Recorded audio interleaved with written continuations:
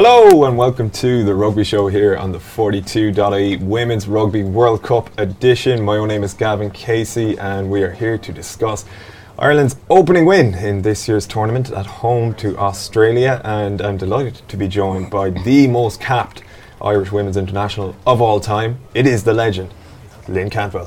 Lynn, how are things? Good. Did you enjoy yourself yesterday? Was it possible to enjoy it as a spectator now? Look, I think the whole day was an enjoyable day. So most certainly, I was there from early hours in UCD, and the whole day is absolutely brilliant. There's supporters coming and go, and there's teams coming and go, and there's some serious high quality rugby being played all day.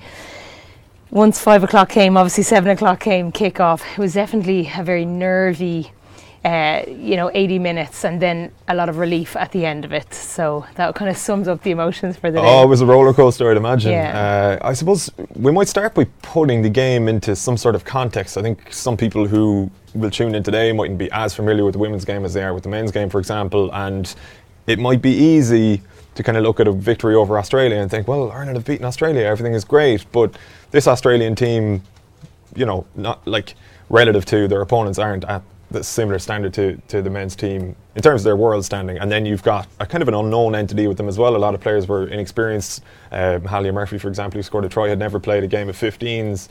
So when you were on the RT panel then last night and all three of you were quite critical of Ireland, you were critical for a reason, I guess, because they will hold themselves to perhaps higher standards than they showed yesterday.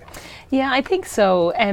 From an Australian point of view, I think the world are watching Australia in anticipation and hoping that they do well, because they play some beautiful rugby. It's just that from a national point of view, they've just not been developed over the last couple of years. There's a lot of criticisms around the conflict with sevens there, which is probably a little bit unfair. It's not that the funding has gone to sevens as opposed to 15s. It's just a lot of funding has gone to sevens because of lots of reasons, and it just has continued not to go to 15s. And as a result, what we see an Australian team, compared to the last World Cup, they've only played 5 test matches, and we know at the age of the women's game, it's test matches is where you improve. So they've only had 5.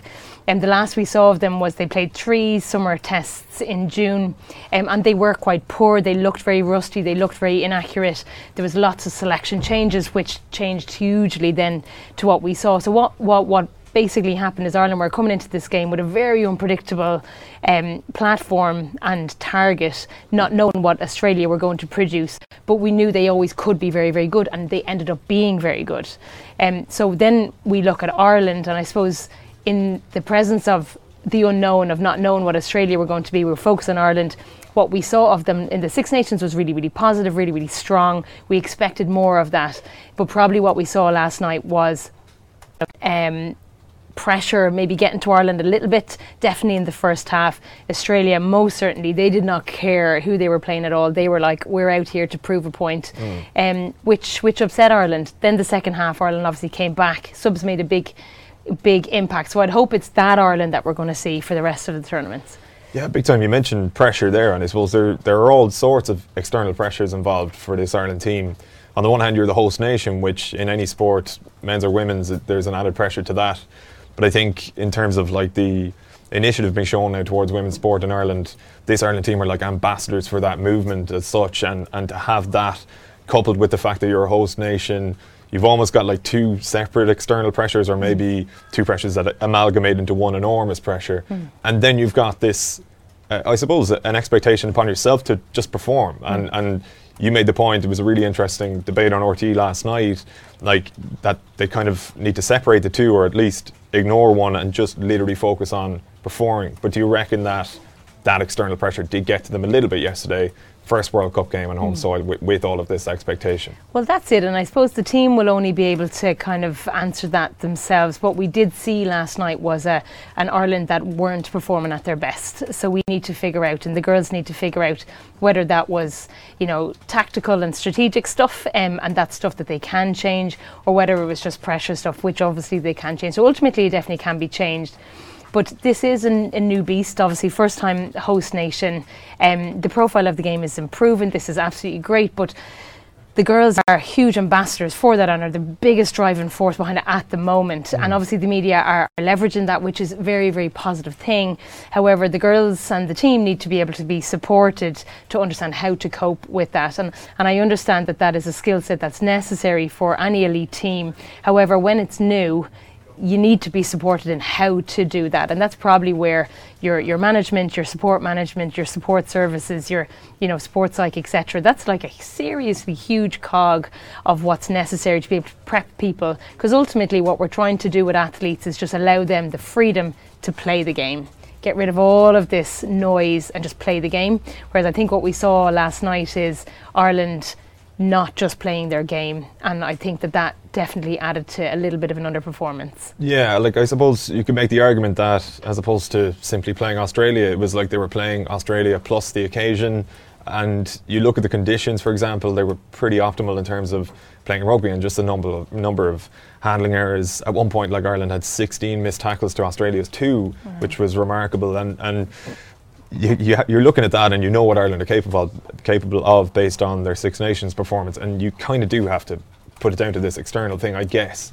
But having gone through it now and escaped with a victory, I suppose we can be reasonably optimistic in the sense that there's a chance they kind of have that monkey off their back now a little bit. I was making the point to you before we came on as well, like, or maybe suggesting the point that when you have these shortcomings in a game and you know what you need to focus on, the various aspects that you need to improve on for the next game, it might be the case that all of your focus can go into improving these facets as opposed to being distracted by the external stuff now. Yeah, absolutely. Like training to pass well off your left hand or scrummage, that's all practiced, whereas now they are more practiced in what it's like to switch on, switch off. And as you say, often it just takes the start of a tournament to be able to say, okay, this is what we're doing, this is what we're focusing on, this is our video analysis from the last game, this is what we're going to be doing in the next game, and just do that. Because I know that they can do it, whereas yesterday they didn't produce it, so there's nothing better than obviously just those objective measures and those objective things when they see the video analysis to say, this is what we did wrong, we know that we can do better. Yeah, I mean, we saw a massive improvement in the second half as well, and maybe that was part of it. You go in at half time and you know where you've fallen short and where you're okay, and there were various aspects of Ireland's play that did improve. The scrum was benefited massively by substitutions, and I wondered maybe if you'd maybe shed some light on the players that came off the bench. I mean, Sophie Spence was magnificent, like Ciara Griffin as well, like a monumental performance by her. We might get to selection later, but just in terms of, I suppose, the players that came on, would you have made the case for some of them starting? Like, did Tierney get the selection wrong, or how would you view it? Yeah, it's a tough one, isn't it? Because again, you're dealing with a huge unpredictable. So literally 5 of the players that started for Australia, 5 or 6 of the players that started for Australia, 3 of them were debutants, and the other 3 didn't start in the autumn or in the summer series. So you're and a couple of those players, like the Pumara, who was the 10, she made a huge impact to the pace of the game, etc. So there's a few unpredictables there, and although you do base your selection on your own strengths, there is a little bit of horses for courses commonly in tournament rugby, whereby you select based on teams' weaknesses too. Sure, Yeah. So there's a little bit of that, and then you'd expect the management to be able to spot that and make changes accordingly. So from a selection point of view, it was interesting because Paula Fitzpatrick was in the second row. She's not a seasoned campaigner in second row. Did that upset the actual scrummaging ? Or was it tactically that Patu, who was the Australian front row, she was just seemed to be getting the edge on, and the nudge on Eilish Egan, whether they targeted her, I'm not too sure. Eilish should have been able to counteract that or nudge to the ref and say something's going on here that's illegal, which it was, and as a result it put them off platform for a whole half, which is a significant amount of time. Then we saw obviously Sophie Spence and Ciara Griffin come on the second half. They had fires in their bellies. Their tail was seriously up. They were like, Tom Tierney, I'm starting the next game, as well as putting that extra stability in the platform, which made a huge difference. And testament to the 2 girls to be subs and both come on and both score tries. That's certainly going to put your name on the team sheet for next time. Absolutely, yeah. No, it transpired to make all the difference. I mean, the improvement in the scrum in particular was remarkable. Looking ahead to Japan then, as you said, these players have put their hands up for selection. there's probably an argument to be made that, like, with the team as a whole having recovered, that you mightn't want to change it too much, but then you kind of can't ignore the impact that these players have had. And like with the format of this tournament, it's losing, you go home essentially, Ireland already being at home, but you know, you'll have less to play for. So would you include the likes of Spence, Ciara Griffin, and I think O'Connor as well, who came on and did a very good job in the scrum? Yeah, again, you know, who wants to be a head coach? You know, it's a headache. I'll duck out of it then. Yeah, exactly. I'm putting you on the spot. Yeah, we're ready to talk it here, aren't we? So what do you do? There's a huge argument for some form of rotation. We know, and we've seen in previous World Cups, that it's 5 games. The most important of those 5 games are the last 2. If you run out of steam by the last 2, the whole tournament is kind of reneged. So if tactically you have the ability to keep some really important key players on the bench and then choose to start them, choose to have them on the bench just to manage their load, then that's really great. And therefore, great, let's keep on doing that and pace all of these girls as we go on. Or is it just performance-based? And if it is performance-based, I think those girls have most certainly put their hand up to say, no, I should be starting this game. With regard to Japan, I think historically Japan, well, not historically, just physically Japan are a smaller team, and as a result you would expect to bully them or be more dominant in the scrum. But I'd say there's a huge argument for Ireland needing to get their confidence back up. So I'd probably be on the side of selecting your strongest scrummaging side, your strongest platform side, because it's that platform that we didn't have yesterday that disrupted a lot of things. Now, I do think the back line and the handling errors in the back line, the players can take individual responsibility for those as well, that you can't just be blamed on the pack. However, there's a huge ripple effect when you're, you know, your first phase ball, when you don't get that, you're always just scrapping for the rest of the game. That was an interesting aspect of the game as well, because, like, I suppose, like, Claire Malloy, like, had a massive game carrying the ball. Like, she wouldn't stop carrying the ball, but, like, Ireland were fairly ineffectual on the ground, and that's where I would have thought she might excel. And even those around her, really, I was probably a little bit surprised to see them, certainly the first half, almost get bullied, you know. Like, and even at the start of the second half, when Australia were building the phases and moving into Irish territory, that's a difficult one for me to kind of understand. Like, how do you improve in the breakdown from game on game? Because, like, maybe it's a convenient way of looking at it, but I suppose, like, it's a difficult thing to just watch people getting kind of blown backwards. How do you improve kind of physically, you know? But can you apply yourself more, or is it partially an attitude thing going into the next one? Yeah, there's a couple of things. So I think if we're talking about defensive organisation, I think that Ireland were slow to come up. An aggressive defensive line, a collaborative, aggressive defensive line coming up is going to at least take the momentum out of the Australian attack. So I think that was something that Ireland lacked yesterday, and that most certainly is a recognition, that's a concentration, that's an intensity thing. So that's a collective responsibility. Personally, I thought that coming into the game, because what we'd seen in the summer series is that we knew Australia had a lot of big runners, but we knew they had a lot of disorganised rucks. So I thought that was going to be an opportunity for Ireland, where you've got the Claire Malloys. That's why I thought maybe Ashleigh Baxter was brought in, because their jackal and their decision making on the ground is quite astute. What we saw, however, was big ball carriers who had clean rucks, and as a result, it's your decision on the pitch to say, okay, the jackal's not on, and therefore us overcommitting to that ruck is actually not on. Where is the weakness now? You know, so you have to make decisions within the game, and you should be able to snuffle them out probably in the first 10 to 15 minutes. It's all decision making, you know. So when I'm going into a ruck, is it the right decision? How many people are there? Is it a quick ruck? Is it a fast ruck? Who's around me? Where am I in the pitch? And you'd expect the players to be deciphering that in every kind of decision that they make, and then they choose what they do off that. And it took them too long to kind of get to grips with that in terms of the decision-making process yesterday? I think so, because I think Australia proved to be more dominant. They had some really, really good ball carriers, but the Shannon Parrys, who's the captain, just their rucking ability was nice and clean, and then Baker was getting the ball away straight away. The Pumarus, the 10, she was putting exceptional pace on the ball from the get-go, as well as it not being matched with Ireland's quick defensive line, and as a result they were just causing havoc in lots of different places. Yeah, big time. And like you guys made the point in RT last night that, like, were it not for a botched conversion and a ball falling off the tee, this is probably a completely different conversation. what ifs. There's no point in them really. But for the members of that Irish squad now, knowing they've kind of escaped and they've won on the big occasion ultimately.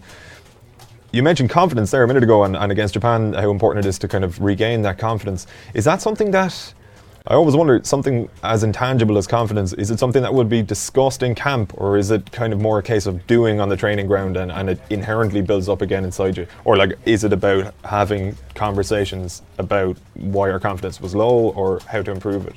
Yeah, I think it can just depend on the situation. I think if there's a collective hush, or if there's a collective just quiet which is kind of uncharacteristic, then it has to be addressed most certainly. Now sometimes it can be just a direction, and that's where the Claire Malloys or the Sophie Spences or the big ball carriers just say, girls, let's just go for this. And it's just at an aggressive intensity, I suppose, and then everybody else's intensity will rise.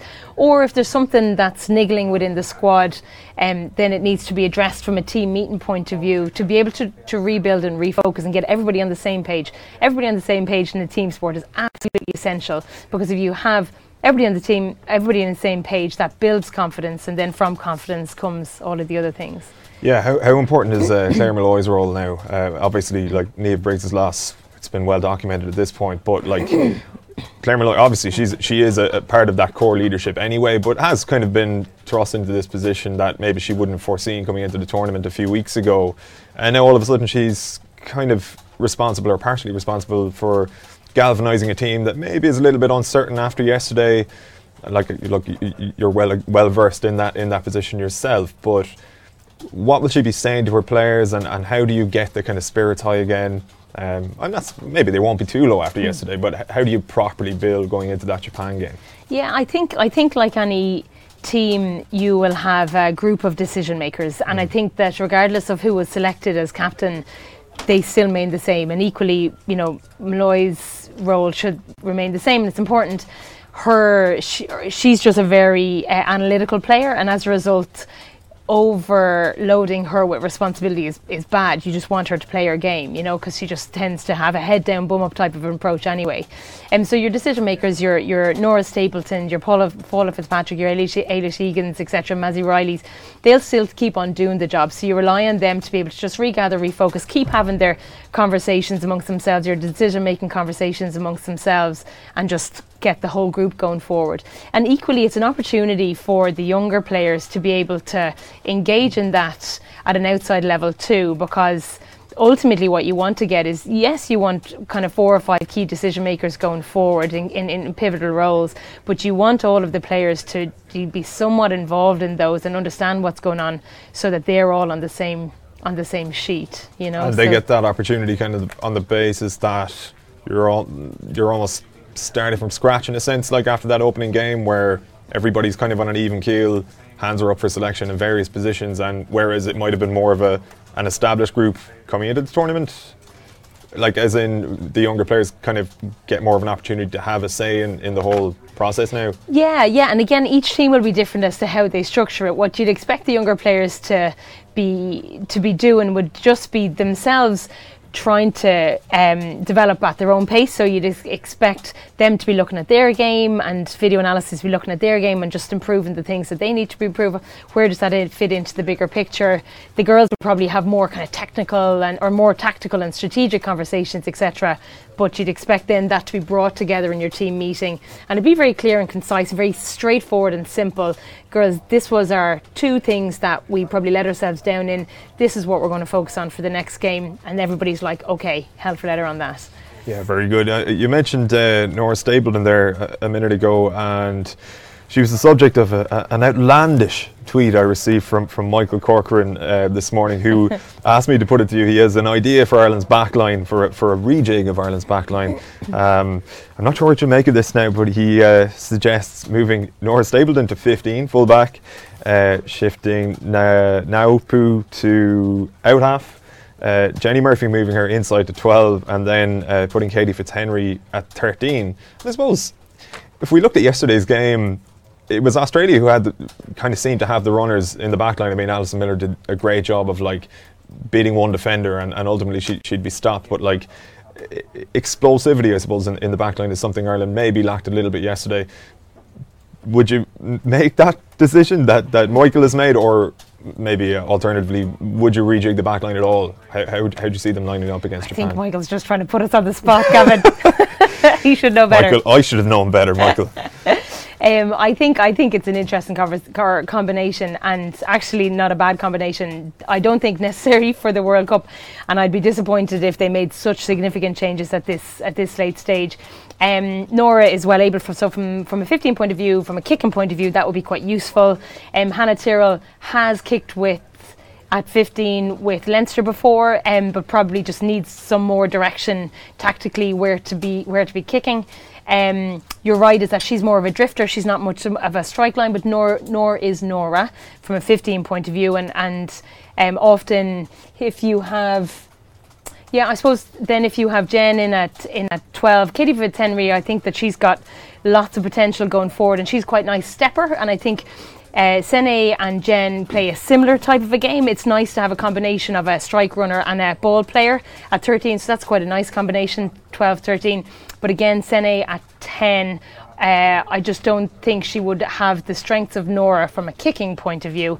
And although Nora was probably a little bit quiet yesterday, whether that was on the back of an unstable scrum or for other reasons, I know the back three for Australia had dropped, so it wasn't going to be a huge kicking game. But usually, from a strategy point of view, she's A1. She's a great strategist to have in the Irish strength. God's sake, Michael, landing us in it. Lynn, before we wrap up, I suppose, maybe looking beyond yesterday and looking at Japan and then France, you obviously would feel that Ireland have it within them based on what we saw in the spring and even over the last couple of years to make a serious dent and have a serious go at this tournament, regardless of yesterday. What do you see happening? Do you reckon they can properly get it together in the rest of this pool, or do you think that pressure might ultimately tell and they might just fall short of where they wanted to get to? I think that Ireland will grow into the tournament. I think that this is a serious awakening for anybody who was a little bit complacent or a little bit caught in the moment as opposed to the performance that was necessarily on the day. I think they'll put a strong performance against Japan. I think they'll be dominant against Japan, which will springboard them into the French game. France will be very difficult competition, but they're well versed in being able to play them. France put 72 points, obviously, on Japan, which is serious try scoring ability. I don't think Ireland necessarily have the ability to score as many tries as France do. It's a conversation that I'd love to be having with you in a couple of years' time, and I think they can, but just not yet. Regardless of that, I think they have the ability to put one over on the French come August 17th. So it'll be game on that day. That'll be pretty much a quarter-final. Yeah. I can't wait for that. Hopefully we'll speak to you before 3 years down the line when Ireland put 15 tries on Japan. But we'll see how the rest of it plays out. We'll be back, of course, after the Japan game, and hopefully we'll be speaking to you again, Lynn, before the tournament is out. But thanks a million for joining us, much appreciated. My pleasure. And thanks to you guys at home for watching and for the comments as well. Keep them coming in, sure we can check them out afterwards. And, mine is Corky's. Yeah, absolutely. What the hell is going on there? But yeah, cheers. Until next week, take it easy.